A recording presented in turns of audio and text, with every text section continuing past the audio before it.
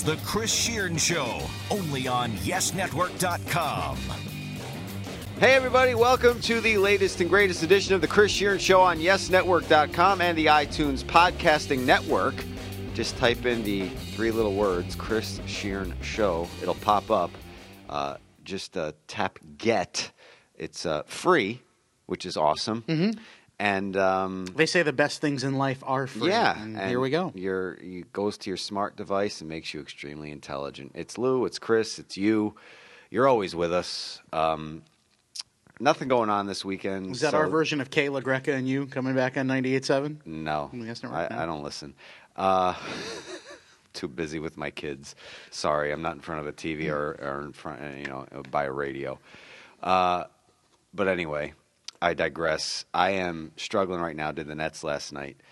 Couldn't get to sleep for some reason. Usually I have to use something to help me get to sleep, and I didn't do that last night. I just figured being tired would help, but Angry Birds till 2 in the morning. Yeah, until Angry Birds Star Wars. I was going to say, was it an offshoot? Was it like Angry Birds in Rio or? No. It was the Star Wars version, and before I knew it, it was 2:00, and then my alarm was going off at 7. Yeah, not good. And even the 5-hour energy didn't make a dent today. So I'm striggity struggling, but we're going to get through it because that's what we do. I could talk, so it's not like I have to lift anything heavy. No. Unless you get hurt. That would make for an interesting podcast. But anyway. It's the Lou DiPietro Physical Harm Hour. The Super Bowl, of course, is on Sunday. And, usually there's a couple of great storylines that happen at Media Day, which is now Media Night. It was Monday, and I missed it because I thought like every other year it was Tuesday. I guess I didn't get the memo or read anything about that. Yeah, so it's that 3-hour time difference coming back to bite you. So phooey on me. And, yeah, that too. I mean, I'm out by 10, and I'm not DVRing something like that and then watching it the next day. It's just not happening. I got better things to do with my life than to hear somebody ask a question about how the Mannings eat dinner. I saw that the next day. Chicken farm, it tastes so good. Ugh, God. But anyway. Do they make that face if something's sour? Does Eli make that face? Probably. He bites into a lemon? And he moves his neck back and forth, yeah. Weird.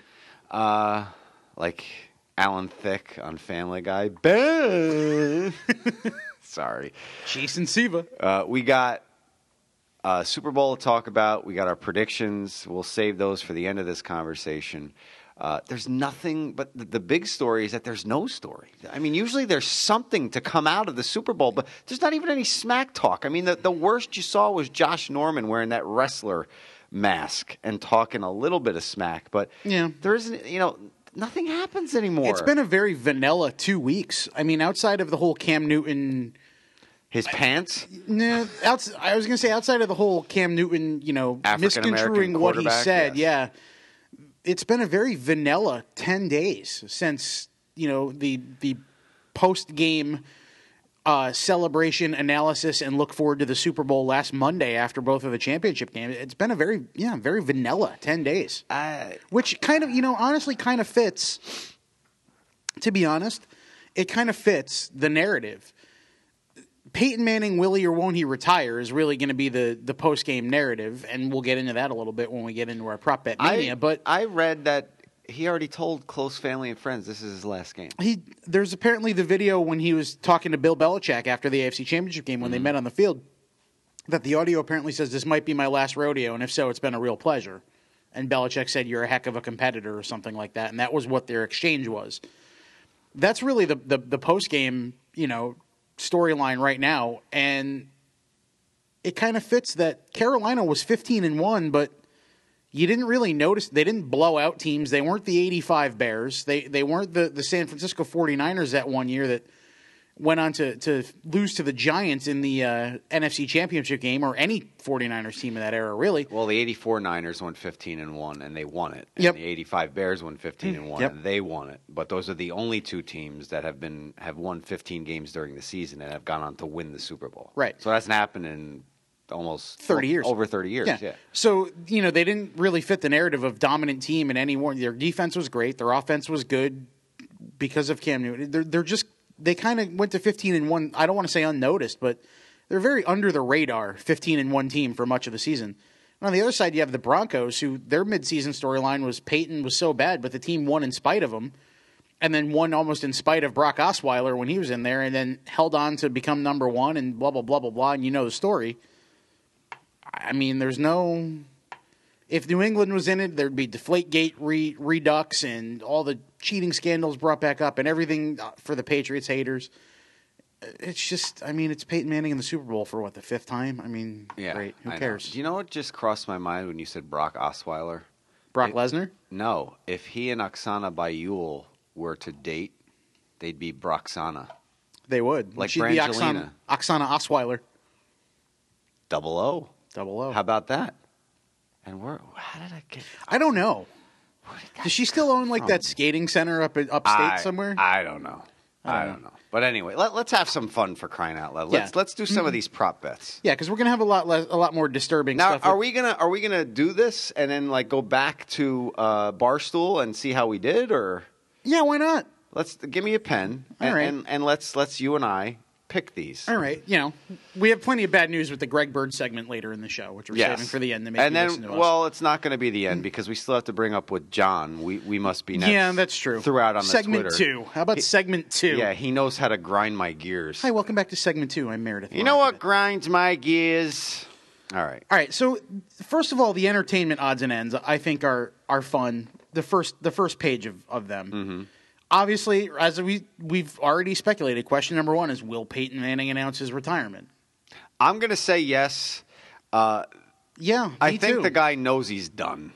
And I think everybody else knows he's done. There's a couple people out there who think I'm crazy for saying that, but I've only heard a couple people say I was crazy. So I have a tendency to say no for one reason. I don't think Denver's going to win.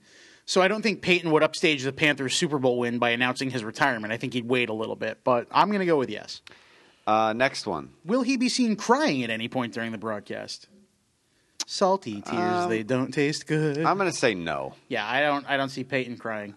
Maybe in the post-game press conference, but not during the broadcast. Mm-hmm. All right. Does that include the broadcast? It says live pictures only, must clearly see a tear. That's the only note I got from the list I stole from Bovada. So. I'm going to say no.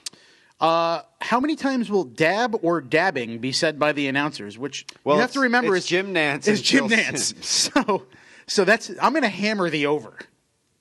Really? Yeah, because Phil Simms will say it 3 times in one sentence. That's true. I'll take the over too. You just talked me into it. How many times will Cam Newton do the open shirt Superman motion during the game? It's his signature move. He's kind of like a WWE wrestler. I'm going to go over 2.5. I'm going to take the under because I think he's only going to whip it out if he does something huge, like score a touchdown. While I whip this out. Are you Garrett Morris doing the news for the hearing impaired from SNL? No, that was Blazing Saddles. Well, if Steph Curry is shown on TV during the broadcast, what will he be wearing? Nothing.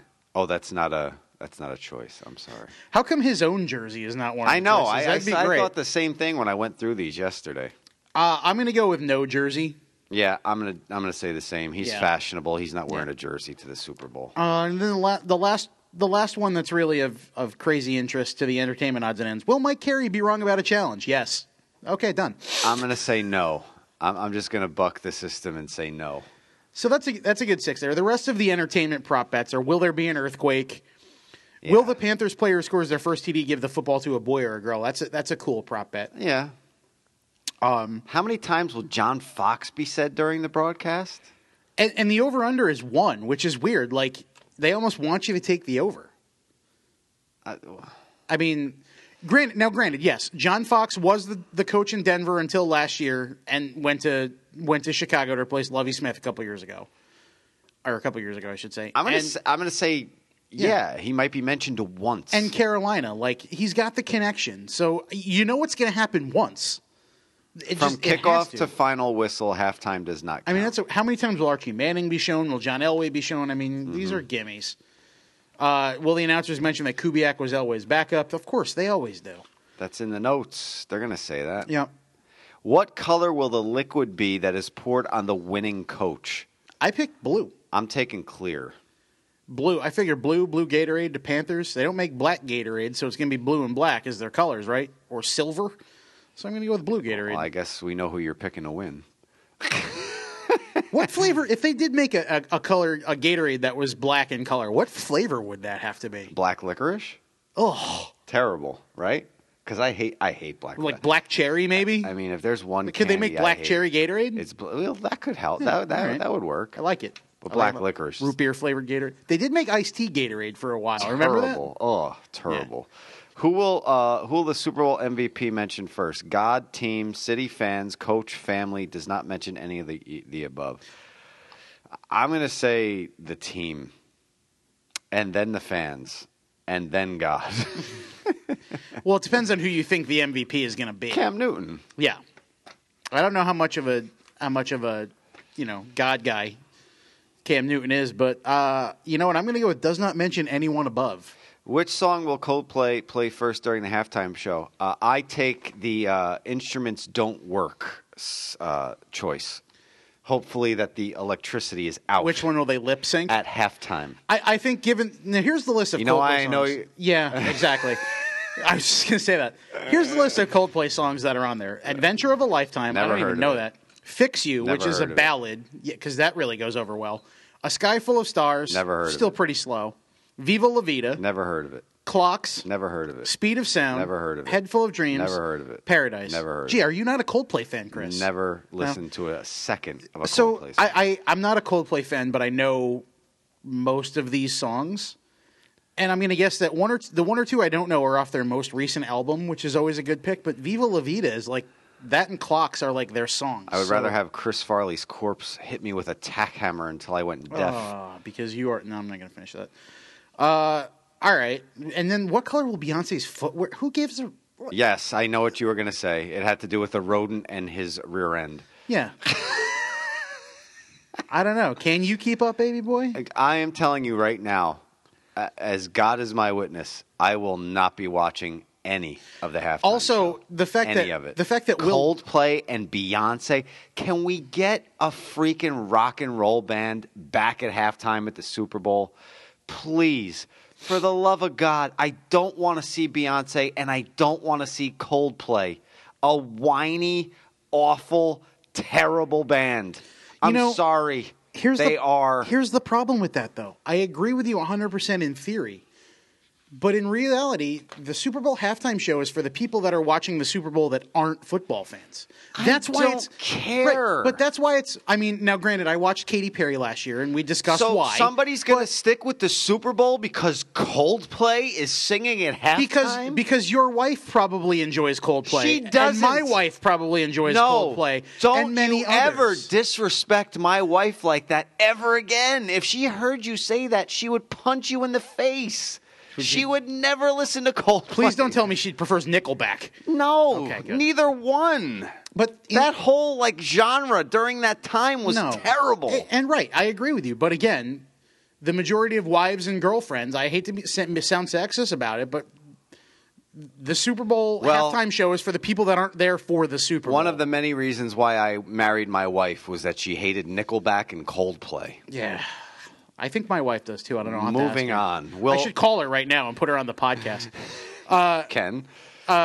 Also, it's just funny. Will Left Shark make an appearance? Like, really? That's. I mean, if you bet on that, you just really have money burning a hole in your pocket. Yeah, pretty much. And then, the Nielsen viewership and things like that are on there. How many wings will Buffalo Wild Wings sell on Super Bowl day? I got to be honest. If you're going to Buffalo Wild Wings to watch the Super Bowl... You're single... you're not there for the wings. Or I don't know. I don't know what's going on with your life, but family and friends at a house. So anyway, BYOB. Yeah. You have a private bathroom. You have all the alcohol and chips you could eat. And I'm not going out for anything. I'll be watching it at my buddy Tom's house. We'll be enjoying some brews and dips and a guy. All of the normal team, who's going to win the coin toss, heads or tails, this or that, highest scoring quarter, all the shenanigans you would expect that you could put for any football. Will there be a penalty for excessive celebration is funny. I got to go with yes on that one, but Will there be a missed extra point? Like, all of the standards. One thing I do find funny about that before we move on, though, the margin of victory props. Panthers by less than a touchdown is 3-1. Panthers by 7-12 is 4-1. Panthers by 13-18 is 11-2. All the way up to the blowout of 43 or more is 50-1. The Broncos to win by more than 30 points is 75 or 100-1. Yeah, it's not. So, happening. I mean, Vegas is pretty much putting odds on the Panthers winning because they have lower odds overall. I'll take the Broncos by 4 points And a blowout. That's what I want. That would be a 4-1. That would pay you out on a 4-1. Yeah, so my $10 bet will get me $40. I also enjoy, in the MVP prop bet that Luke Kuechly is a better bet to win MVP than half of the Denver offense. Like Demaryius Thomas is lower than Luke Kuechly. Well, apparently, that's hilarious. It's a predetermined outcome that he's going to have a pick six in this game because he's had like 2 straight. That's also one of the prop bets because he had a pick six in both of their games. First touchdown scorer, blah, blah, blah. So now the other ones I'll total rushing yards for Ted Ginn over under 5.5. Like if he has one sweep, it's whatever. Will Luke Kuechly record a pick six? Is 6-1 yes, 1-12 no. Well, if that happens, the Broncos lose. Yeah. Peyton Manning has to be damn near perfect to win this game. So the other ones, a lot of things have to go right. We've got a handful of ones and we'll come up with whoever has the better percentage does something. I don't know, wear a jersey or something bet for that. The cross sports props are really the interesting ones. I know. I know didn't you really look at those. Here, number one, what will be higher? Trump's percentage points in the New Hampshire primary or total points scored by the winning Super Bowl team? Interesting. Now, here's the interesting thought about that. He got, 29% in Iowa? No, Cruz got 29 in Iowa. I think Trump and Rubio had 24. All right, so 25. Or 24 and 23. Trump was 24, Rubio was 23. 25-ish. Carolina scored, 40 points a game, give or take, in the last few weeks? Yeah. I mean, total points scored. I don't think Carolina's going off. Total points scored by the winning team is the plus bet on that one. So if you bet on Trump and that's correct, you win $1 for every team you wager. I think this is a lower scoring game than a lot of people think it's going to be. I don't know. It's an interesting one, especially because who knows how well Trump's going to do in New Hampshire. Well, especially after Iowa. Right. There's 6 cross-sport props for the election, 3 for Carolina, 3 for Denver, for Trump, Clinton, or Sanders winning the presidential election. So you can bet on Carolina wins, Trump wins, Carolina wins, Clinton wins, Carolina wins, Sanders wins, or the opposite for the Broncos. Lord. Here's the interesting one on that. The overwhelming favorite. What if Cruz wins? Yeah, no, there's no action. The overwhelming favorite is Carolina and Trump. That's interesting. What does Vegas know that we don't know? I don't know. 13-4 is the odds on that, which is basically a little better than 3-1. Carolina Clinton is 7-4. That's actually the actual favorite. That's a little better than, little less than 2-1. 5-1 for Sanders, Carolina, and then it's 7-1, 9-2, 10-1 for Denver. So again, Vegas is picking Carolina to win and Trump or Clinton to be the president. I don't know. What do they know that we don't? Well, I don't know. And I'll just add my 2 cents. I don't know if I'm just a cynic or I'm just fed up with politics in general, but every single one of these candidates make me want to not go and vote. Every single one of them. I'm being completely serious. I'm not behind anybody. That's not true. If Ben Carson was a little bit more, I don't know. Normal? Yeah. I would be all about Ben, but it's just I can't get behind anybody because what he says and what he wants to do, is pretty much my feeling about what's going on. But he doesn't present it in a way that is presidential. He just doesn't come across. He's a brilliant dude. Yeah, there's just something to be said for the way he delivers things. He's a brilliant dude. He just doesn't deliver. We talked about it last week. It was snipped from the podcast for time reasons, but I mean, it's going to be interesting TV for the next 9 months. It will be. But regardless of that, there's 2 other weird cross-sport props. What are the odds? Will the Panthers win the Super Bowl and the Warriors repeat as NBA champions? Okay. Interesting. Then will Denver win the Super Bowl, Peyton Manning retires, and San Antonio wins the NBA championship, and Tim Duncan retires? I don't think Duncan's ready to retire yet. That's a lot of ands to be putting money down. That's a 4-way parlay. Yeah. It's a 20-1 bet if it all happens, but I don't see that happening. Then there's four random ones. Which will be higher? DeMarcus Cousins points and rebounds on February 7th, and I don't know who the Kings play, or Cam Newton rushing yards. And it doesn't matter who the Kings play. What's DeMarcus going to do? Even if he goes off for 30 and 20, Cam Newton's going to have more than 50 rushing yards, right? You would think. I mean, that's got to be a... Unless the Broncos could bottle him up. Total goals in the Montreal-Carolina NHL game that day. Oh, good God. Or total receptions by Greg Olson. Yeah. Here's the one I was laughing about. Tiger Woods' first-round score at the Masters or Emmanuel Sanders' receiving yards total? Now, come on. Tiger hasn't played in forever. He's got to be good for like an 85. You would think. But if he withdraws after shooting like a 30, does Emmanuel Sanders win automatically? I don't.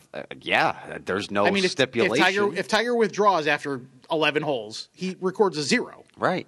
So if Emmanuel Sanders makes a catch for a yard, yeah, he wins. Then the other one is Arsenal's total goals on February 7th or Peyton Manning TD passes, which I don't know. It's soccer, so yeah, you might want to go with the not soccer one on that one. All right, it's an interesting list. It is an interesting list, but we're inching closer and closer to the magic half hour. We should talk about a prop bet that the Yankees don't want, and that's will Greg Bird play this season? And the answer is no. Yes. Right when we were ending the podcast on Monday, literally walked downstairs and ran into the producer of the BP show, Josh Isaac, and he said, Bird's out for the season. What? What happened? Shoulder surgery. Torn labrum. Done. So, my Yankee compadre, what does this mean for the Bombers? Well, it's also ramped up speculation from everyone from us, doing our job as content producers to every baseball outlet in the world saying, will the Yankees sign player X, player Y, Justin Morneau, Pedro Alvarez, insert player here, Juan Uribe has been floated about by a lot of people. That's ramification number one. But the real ramification of it is now... I'm going to call it insurance. It's insurance fraud. Greg Bird would not have had a significant role on the Yankees last year if Mark Teixeira didn't foul a ball off his leg. He would have. He came up in that stretch when he first came up in Cleveland, or against Minnesota and Cleveland. That stretch. To basically give A-Rod a day or two off, give Tex a day or two off. They were in the middle, I think it was their 17 or 19 game stretch. It was their longest of the season. And it was August. And you had two older guys, even though they were producing, you wanted to give them time off. And that was his job. He was probably going to play a handful of games, 5 out of 20. Maybe stick on the roster until September 1st, maybe not, who knows. And then who knows what he would have done in September. Tex fouls the ball off his leg, bada bing, bada boom, Greg Bird's your first baseman. Great. That let the Yankees know they had a viable option. His role this year would have basically been the same thing. If Tex gets hurt, he's the guy. Where was he starting? AAA. Exactly. If Tex gets hurt, he's the guy. If A-Rod gets hurt, maybe he'll come up to get some at-bats. Tex and Beltran maybe will DH a little bit more. If Beltran gets hurt, I don't think he would have been up. But those are the three guys he was kind of backing up. Beltran would have got, I guess, half or a good chunk of the DH at bats if something had happened to A-Rod. Let me ask you this question, and it might be an asinine question, but I want to pick your brain as we're talking about Greg Bird. Starting in AAA after having the success he had last year, would that have been a detriment to his development moving forward in your eyes? No, because he would have played every day. He would have played every day, but he's not facing major league pitchers. No, that's true. It's different. There are a lot of ex-major league pitchers in AAA, but they're ex for a reason. Right. The point of comparison I'll make is Gary Sanchez. Brian Cashman said during the offseason that there's a good possibility Gary Sanchez will get every opportunity to become the backup catcher. Now, obviously, you can't talk about this as a baseball executive. We can point it out as a possible underlying reason for things, but Gary Sanchez got 33 or 34 days of service time last year because he got called up or actually he got less because he got called up later once he was recovered from his injury. So he's got 20-some days of MLB service time. We've talked on this podcast about how MLB service time and free agency works. We talked about it with Chris Bryant. Leaving him in the minors for 2 weeks gave them an extra year of team control. It happens with prospects all the time.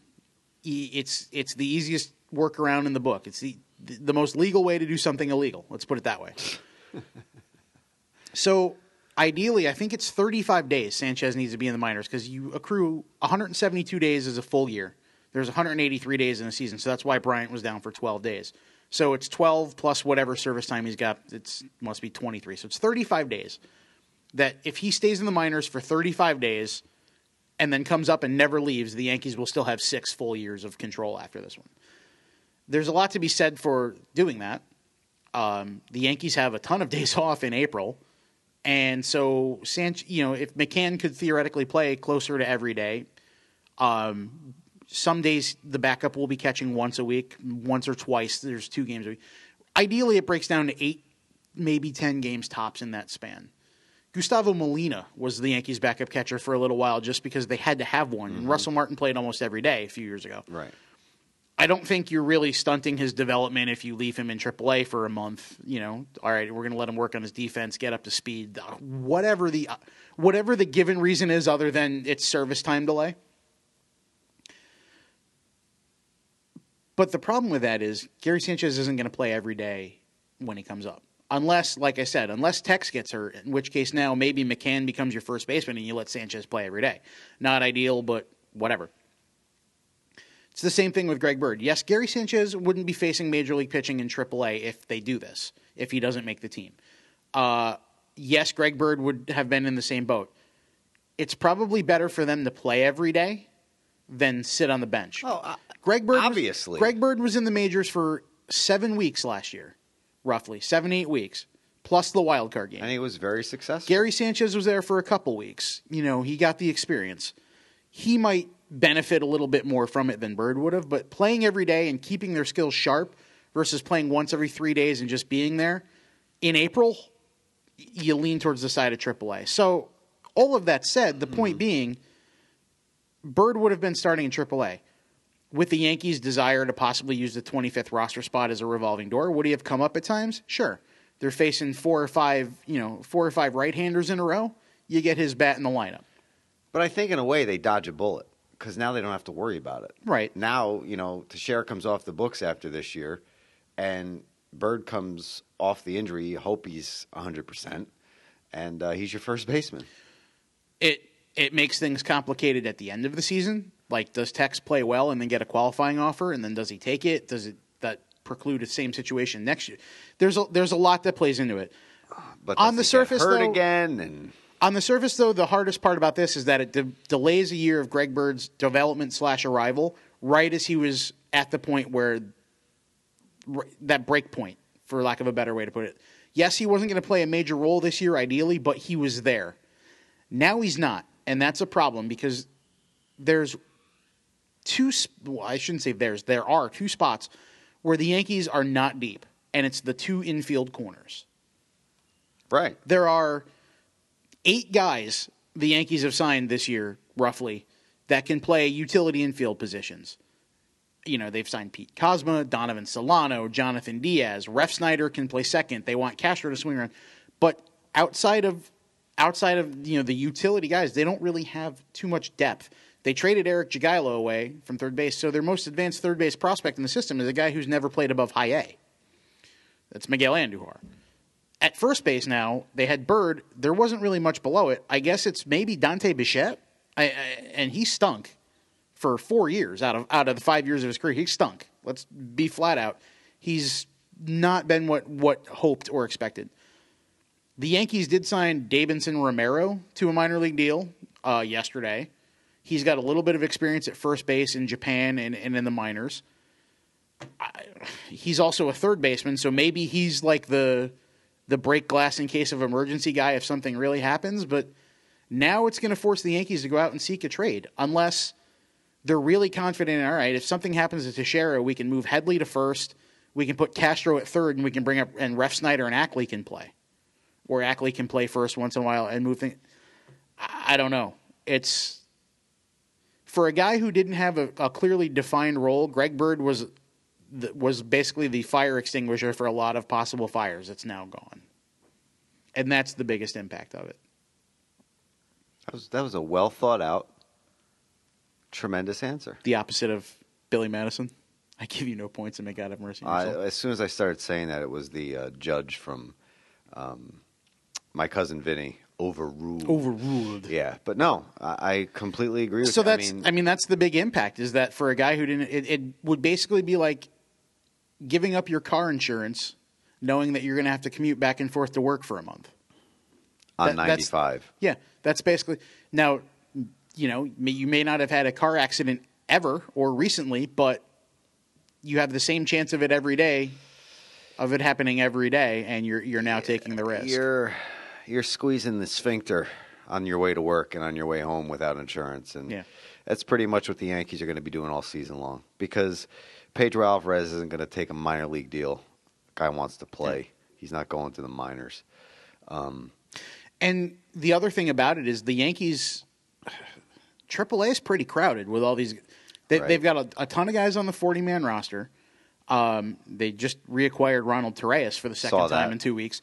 But between him and Ref Snyder being on the 40-man roster and the 4 guys I mentioned that they've signed to minor league contracts, that's already 6 guys. Bless you. Thank you. That's already 6 guys that even if one of them is on the major league roster at all times as a 25th man, that's still 5 guys for 4 spots. And they already have 4 or 5, possibly 6 outfielders for 4 spots between the 3 outfield spots and DH. Scranton's got a pretty crowded roster, so there might not even be room for anybody. Cashman did also say that Tyler Austin probably won't be an option at first base, which is kind of weird because he's not really an option in the outfield at AAA for sure. Maybe AA, but he might be above AA at this point, so why not give him a shot there?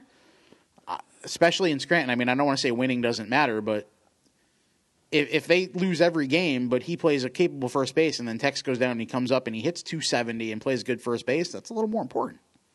So, I don't know. Going to be interesting. Heading into spring training, that's going to be a storyline. Was the Mark Teixeira watch? Yeah, we're not too far off from that happening either. Yeah, I mean, granted, it was a fluke injury last year that that cost him the rest of the season after that foul ball. But how many seasons has Mark Teixeira stayed full term healthy? Twice. First couple in 7 years. I mean, the wrist injury cost him all of 2013. 2014 was kind of a down year, and he had some nagging injuries here and there. He had the calf in 2012 that forced him to miss most of September. So 9 and 10. Yeah, he's not a 150-game player over there anymore. It's going to be interesting. We've been saying for a long time that this year is that it's that transfer year. Yeah. All these contracts coming off the books. And you could reorder your ducks that are not really solidly in a row right now, and they might not be when the season starts because Teixeira might get hurt again, and he might get hurt in spring training. Who knows? And then what the hell are the Yankees going to do? Well, they always plug the holes. They find a way. They always find a way. There's more depth than there was the year that the Yankees once trotted out a starting lineup, and this is true. Fun aside before we move on to our final topic of the day. We were just laughing at some great prospect names and things because we're doing the prospects top 100 prospect series from 2011, and Matt Stucco, our video producer, whipped out Engel Beltre of Rangers fame a couple years ago. I was actually at his first major league start. It was 2 years ago, or 3 years ago now, I guess. In the Bronx, it was like a late June or late July day game against the Rangers. The Yankees starting infield that day was Lyle Overbay, David Adams, Eduardo Nunez, and Jason Nix. Sorry. I was sending somebody the podcast number so they can call in and give us their thoughts on Coldplay. But before we go, and maybe she'll call in because she's not really the outward personality that her husband is. I really don't think she's going to call in. But the phone might ring because she's waiting in line to pick up one of our kids. She's writing me back now, so she's probably going to say no. And she just said seriously, and I'm telling her yes. So as we continue to sit here and kill time, John, our buddy We Must Be Nets on Twitter, sent me something this morning, and it happened to be right when I was starting my first set at the gym of legs. And it actually helped me power through what is usually a rough day. Today is leg day, huh? Yeah, today's leg day. Today for me is light cardio and abs.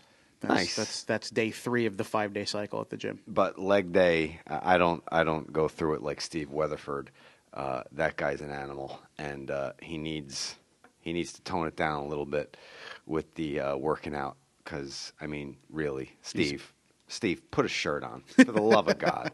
You know, all of us that don't look like that, you know, it's tough. But John sent me this picture. It's a book for parents called Everybody Wins.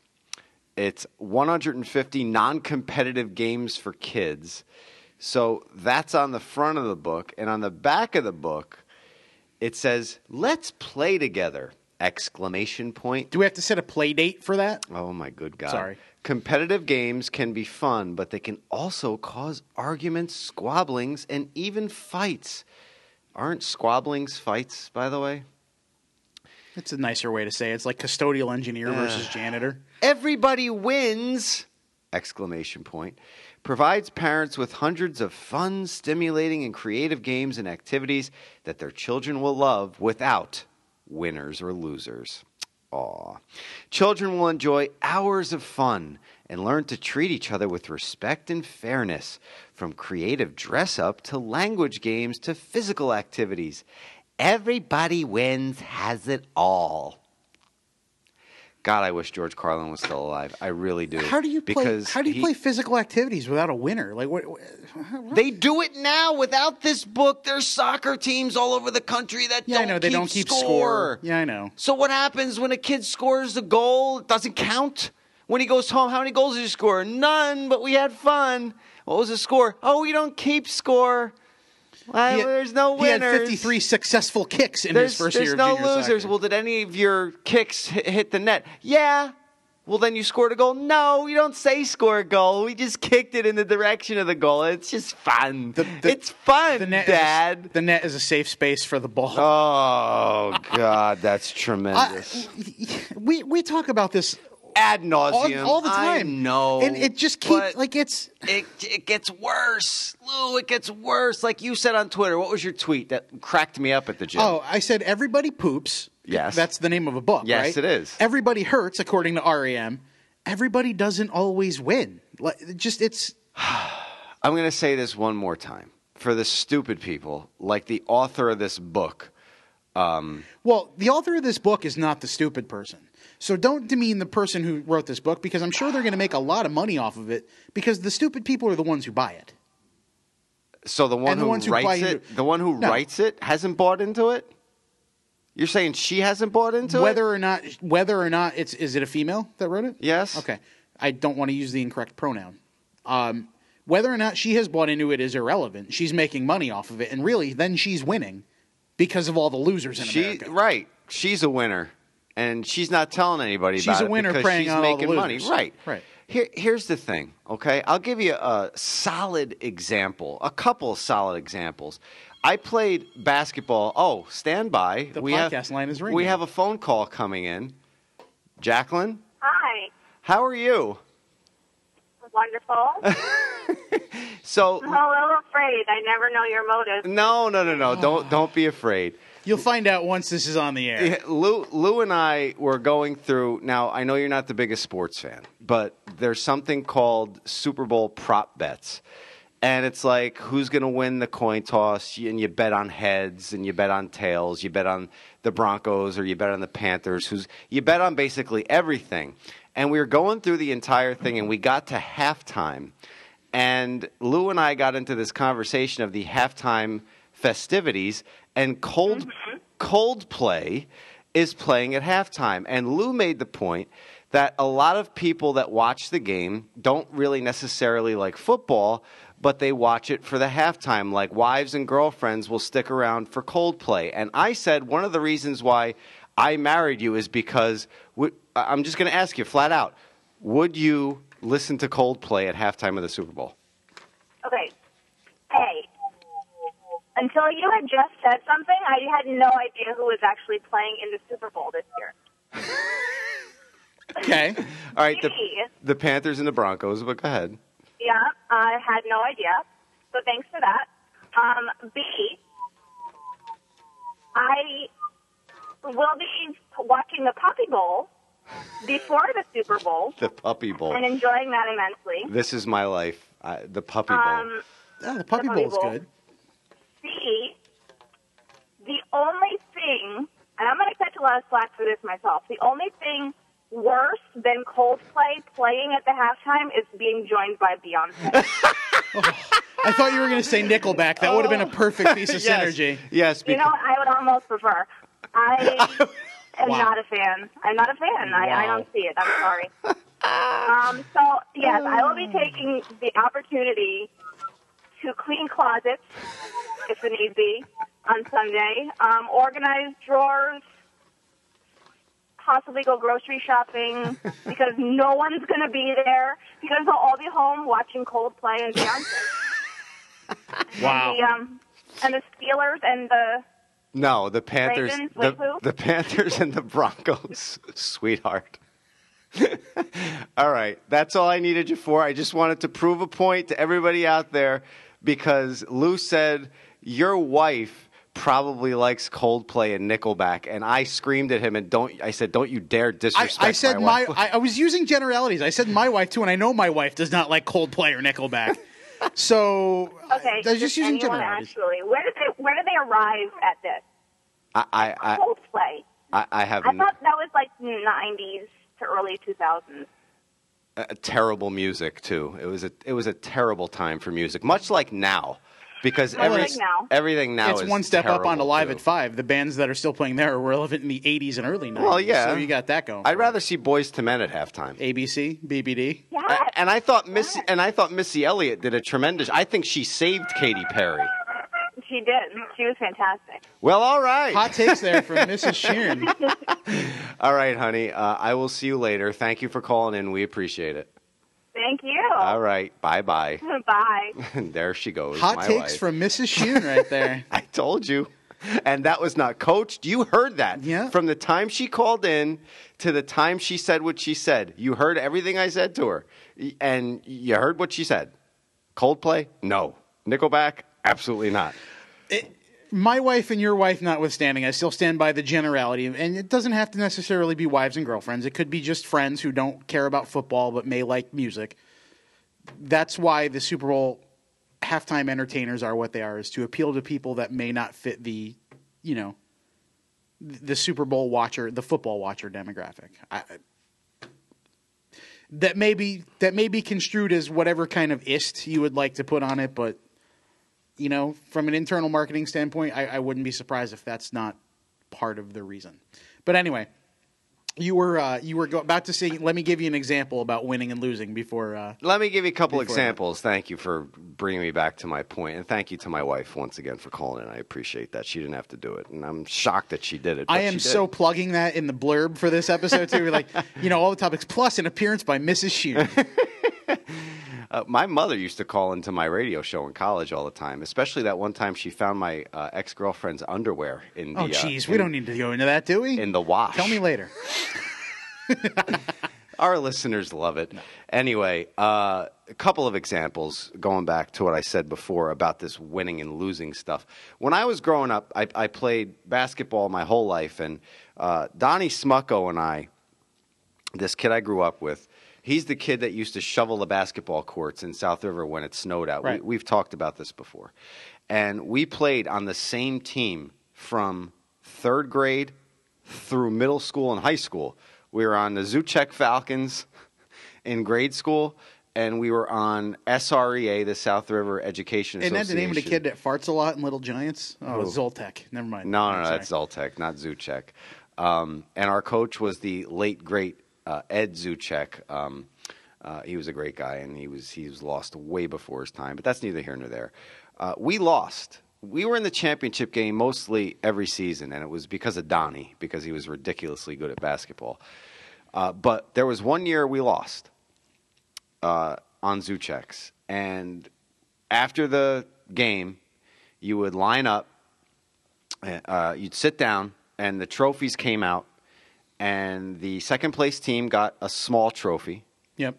And the first place team got a gigantic trophy. Like the Bad News Bears. Everybody. Right. But everybody got one. Not just one big one. Everybody received a big trophy. Now, when I lost, did it hurt? Yes. Did it make me even shed a tear when I'm 8, 9 years old? Yes, it did. However, Donnie and I would sit there, even at that age, 8, 9, 10, and say, I don't like how this feels. We got to work harder. I want that big trophy. I want that big trophy next year. We're going to take it. And we did. We came back the next year, and we won the damn trophy. Moving on to middle school. Donnie and I, SREA, championship game. I think we were playing the Elks. My buddy Brian Sanborn was on the team, who listens to this podcast, coached by Mrs. Rinkins. And I think Lou Rafano was one of our coaches, and Mr. Erico. His first name escapes me. But anyway, halftime, we're down by 14 points. 14. And this team was Which good. is a lot in youth Yes, basketball. this team was good. They were fast. They were big. Their point guard was ridiculous. They had their center was great. Donnie and I, by ourselves at halftime, it was at the middle school. I could still remember it vividly. We walked out by the water fountain. It was just the rest of the team was inside. We went to get a drink.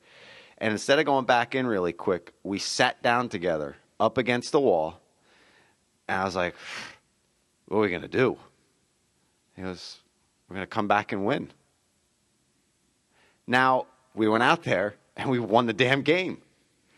But if we had not been instilled with that attitude of we got to work harder and we got to win, and everybody was given the same trophy back in the day, do you think Donnie and I would have sat there at the water fountain and said, we're going to come back and we're going to win this game? No, because you wouldn't have cared. Because we're going to get the same freaking trophy that the other team is going to get. Yeah. That's my point. And it's not just about youth sports. And I know we don't want to go down this same road again, Lou. We don't want to do it because we've talked about it ad nauseum, like I said.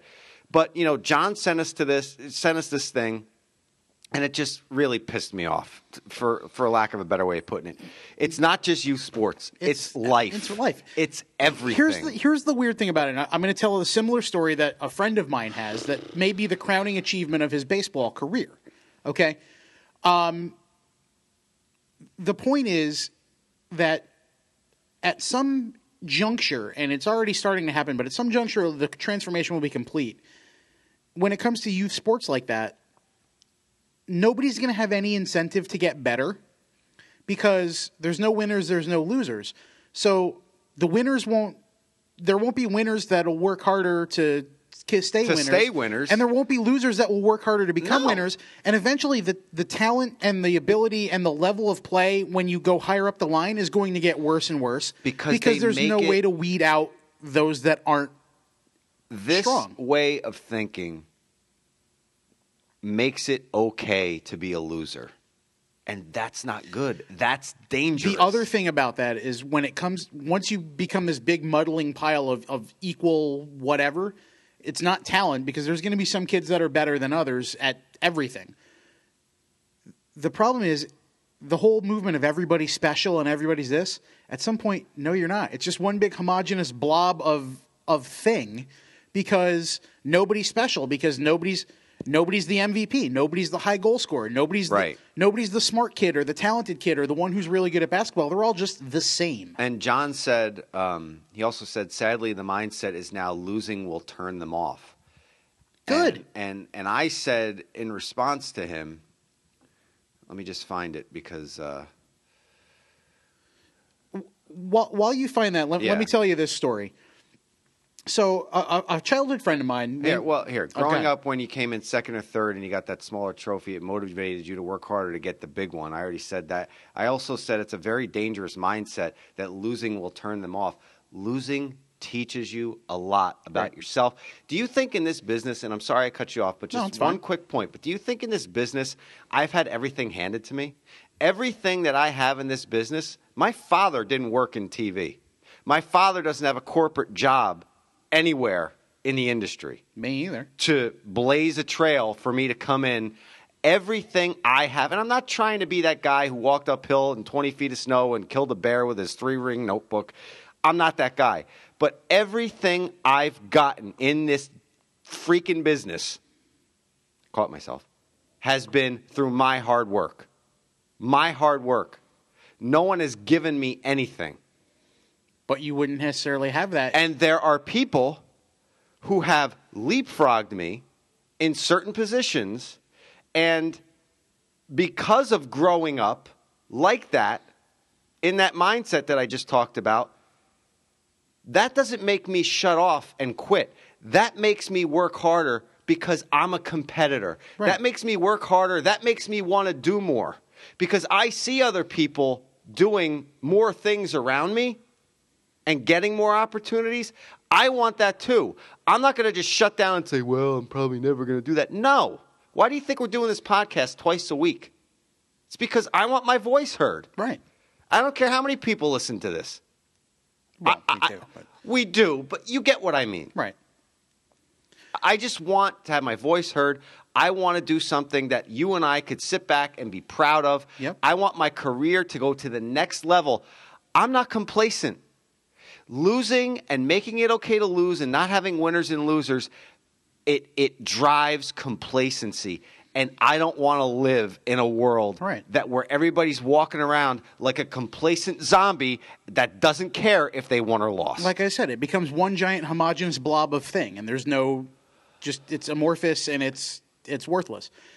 If we had my wife on the podcast, she would tell you that I'm competitive when it comes to... No. Call her up. She's Let's make it a Mrs. Podcast. But, like, I'm competitive to the point that, like, losing at video games or, like... We went curling for my birthday one year. We did a learn to curl thing because I always enjoy watching curling and all that. And when we split up into teams to try curling, she's like, we can't be on the same team because if we lose, I can't handle it. Like, that's how, like, just fun stuff like that. And, yeah, there are things. Like, I'm really good at darts. And I won the scoring title in my division last year because I wanted to be the best. Not because I was just happy that I was there playing and having a good time. Even though it was a recreational darts league, I wanted to be the best. That's how I was brought up the same way. Work hard to be the best. Right. So the story I was going to tell is my friend Chris, growing up, he's a hockey player. He's a good hockey player. He's now a hockey referee. He now is higher up for like the Officials Association that referees youth and high school hockey in the state of Connecticut. Not a very good baseball player when he was a kid, and we were cruel to him. He was kind of the weird outcast kid. Right field? Yeah, he played right field. And we weren't exactly the nicest kid to him, you know. Just it's how kids were. I don't know if they still are, but it's how kids were. So we were in the playoffs. We were an expansion team when I was in Little League. I was on the Yankees, oddly enough. We were an expansion team when I was in Little League. So I made the majors when I was 10. I was one of the younger kids on the team because we were an expansion team. And the first year, we got our brains beat in every game. We were like 3-15. We were awful. The second year, we did a little better, but not, it was what it was. The third year, my last year that I played, they were revamping one of the two parks in town. So there was only one field to play. So they split the league into divisions, and you didn't really play everybody as much and whatever. And so we got into the playoffs because we were the best of the B League, for lack of a better way to put it. We were probably the 6th or 7th best team out of 10. But because the 5 best were in one division and the other 5 were in the other, we got into the playoffs. And oddly enough, our biggest rivals, the team that beat our brains in all the time, were the Mets. Go figure. The Mets were good. The Mets were good. The Mets, the Cubs, and the Orioles were the 3 best teams in the league for most of my childhood, let alone the time I played. Mm-hmm. And the Red Sox were one of the worst, which made me feel better too. But so we get to the playoffs, and, Little League has the mandatory play rule, and it is what it is. And we're in the semifinals, and it was matched up 1 versus 2 AB, opposite cross X. So we're in the semifinals, and the Mets had finished second in their division, and we had won ours. and we're playing them, and we're the home team, and like it's down, it's the top of the 7th, 1-run game, runner on third, like the perfect Hollywood script. Runner on third, 1-run game, bottom of the 7th or top of the 7th, and it's starting to rain a little bit, and Chris is out there playing right field because he was the end game right fielder that day, and this kid hits a sky high pop up to right field into the corner, like. Almost hit a home run. Don't hit it to Stonehand. Yeah, almost hit a home run. And Chris is out there, and he takes a circuitous route to the ball because whatever. And he just finally camps under. He goes, I got it.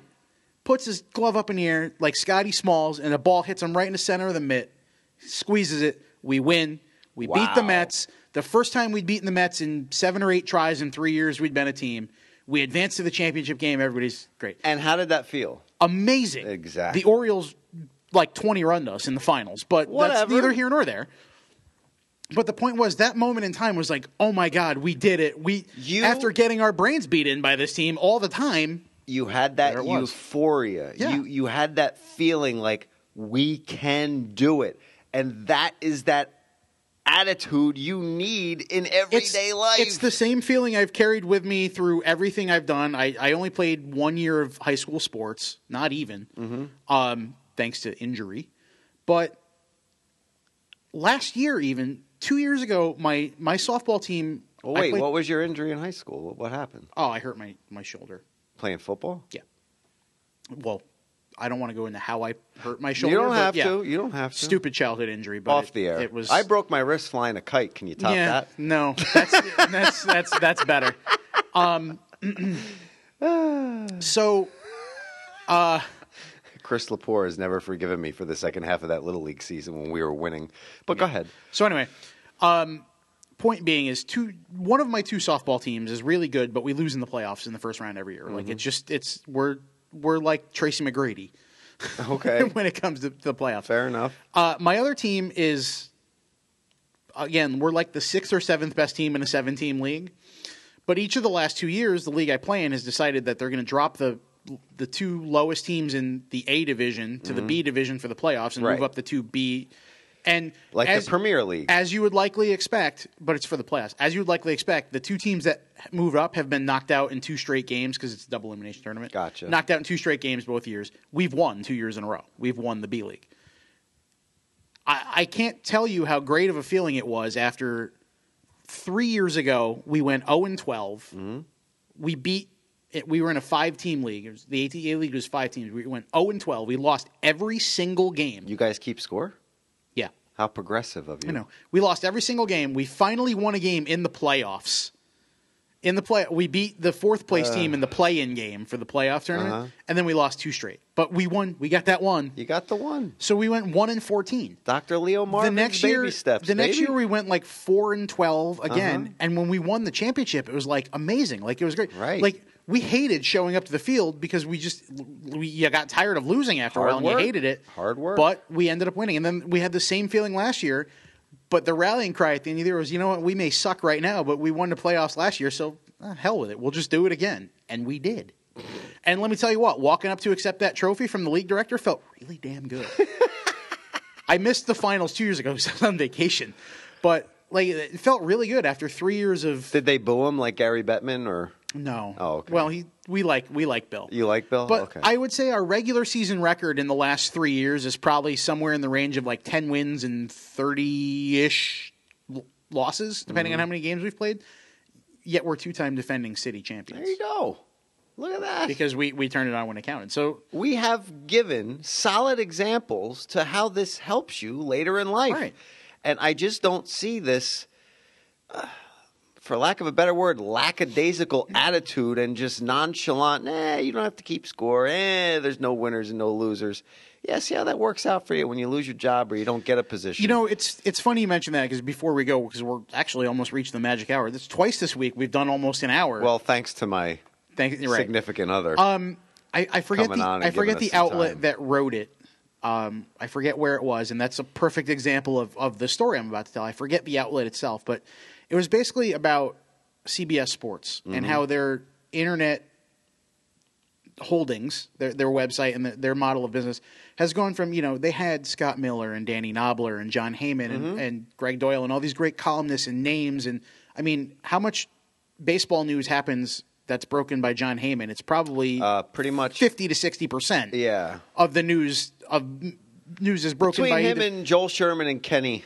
Between Kenny him, Rosenthal. Joel Sherman, and Kenny Rosenthal, and maybe Buster. Yeah, it's. Buster. I mean, Can't that's Buster. those are the four horsemen of story breaking. I mean, that's it. Mm-hmm. How now they're brown cow. Right. Their kind of model has gone more from that kind of stuff to we'll just hire a bunch of bloggers and we'll just aggregate content, and it doesn't matter who wrote it. We'll just repurpose it. I saw that tweet. As long as people look at our stuff, it doesn't matter where we get it or who does it. And that's kind of the trend.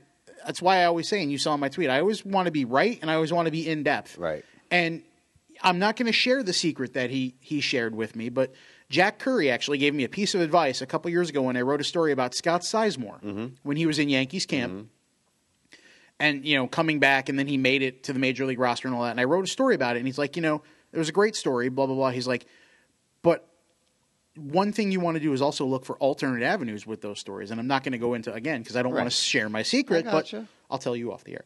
But it resonated with me. That's a really good idea. And it's something I've tried to carry with me throughout. It's trying to be a journalist. You're an excellent writer. Whereas now it's just, all right. You're an excellent journalist. Thank you. You're welcome. But that's kind of, it was a troubling that a major outlet like that's kind of the way they've gone. And it's maybe maybe an outlet for that homogenous, just it's there, so who cares where you get it. The old school theory. Guys like Jack, and you're under this umbrella too, guys who've done it and have that integrity and the ethics. I think those two words are the biggest that you don't really see anymore. That's something that I learned, which was beaten into my head in my broadcast journalism class. Yeah. Integrity, ethics. And now it looks a lot like Billy Madison with Eric trying to give the answer on what is business ethics. Right. Exactly. But so thanks to We Must Be Nets, John, for that. John, how many shout-outs do you want for crying out loud? Seriously. For real. But if you keep bringing this stuff, I'll keep doing it. We appreciate it. And listen, I'm kidding around because obviously we love the fans that interact with us. And they all happen to be Net fans because they watch me doing the pre and post game. We have Maddie, we have Dougie, we have John. So they're right there along for the 12 and 38 ride with you. Oh, and by the way, before we go with this, the winners and the losers thing, my cousin John had something to say that I thought was pretty spot on, and I gave him credit for it. And he said, I think it comes down to parenting, shape your kids the way you see fit, and this stuff wouldn't make it into our homes. And I think he's right. And people like me who grew up the way I grew up have to put an end to this. Your kid has to win everything, and they have to feel hunky-dory with everything in life. And you have to start teaching. That's why when I play sports with my oldest, my youngest isn't there yet. She's only, 2 or 3? 3. Yeah. But when I play with my oldest, who's 7, if she wants to shoot hoops, I don't block every one of her shots. I mean, but sometimes I do. And she, gives me the frowny face. I was like, hey, that's what you have to know. Yeah. And I beat her. I beat her at Connect 4, even if it's a board game. I do whatever I can to make sure. Am I going to sit here and lie? And I say sometimes I give her one because I don't want her to lose all the time. I want her to have that feeling of euphoria too. So if we're playing Connect 4 and I've won 10 straight, I throw her a bone and I put one in the wrong place. She's still learning. I lose. But hey, if I keep working, I win. Mm-hmm. That's the lesson you have to tell kids. You have to keep score for crying out loud. The other story my wife could tell you is a couple years ago we took our nephew to, there's an indoor go-kart track in New Rochelle. Mm-hmm. And we took him there for his birthday, to have some fun. And he rode with her once, and I kind of all right, I let him win one just because whatever. And then the second one, they actually won. We raced. So then the third one, he rode with me, and I'm like, all right, maybe Jess will, do the same thing. Nope. She smoked you guys. Right. And we both got into an argument about it because she's like, well, I didn't want to lose again. And I was like, well, he's got to learn how to lose. And I'm like, but I wanted to win too. Like, good for Mrs. D. So like we had that argument about because we were both competitive when it came to something as silly as taking our nephew go-karting for his birthday. Because that's how we were raised. But as there's a paradigm shift in family relations and parenting and things like that, things happen and that's how life is becoming. So it'll keep giving us good material for the podcast. Yeah, exactly. So keep sending it to me. I really appreciate it. You guys that I follow you follow me. Direct message me. You do not bother me. I consider you guys and women part of the show. I appreciate it. Keep it coming because it keeps Lou and I young. Yeah, I enjoy interacting on Twitter too. So. Sort of, kind of. Yeah, same thing. You damn kids, get off my Twitter lawn. Except for when I get up off of this chair and I can't stand up straight for like 5 seconds because my back locks up. Then I don't feel young. No. But. And my goatee is the black and white cookie of facial hair. It's fantastic. And one more thing before we go. If you didn't hear Iron Eagle, he literally had me peeing my pants in the studio before halftime last night. I don't know if you watched the game. No, I unfortunately did not. I was out.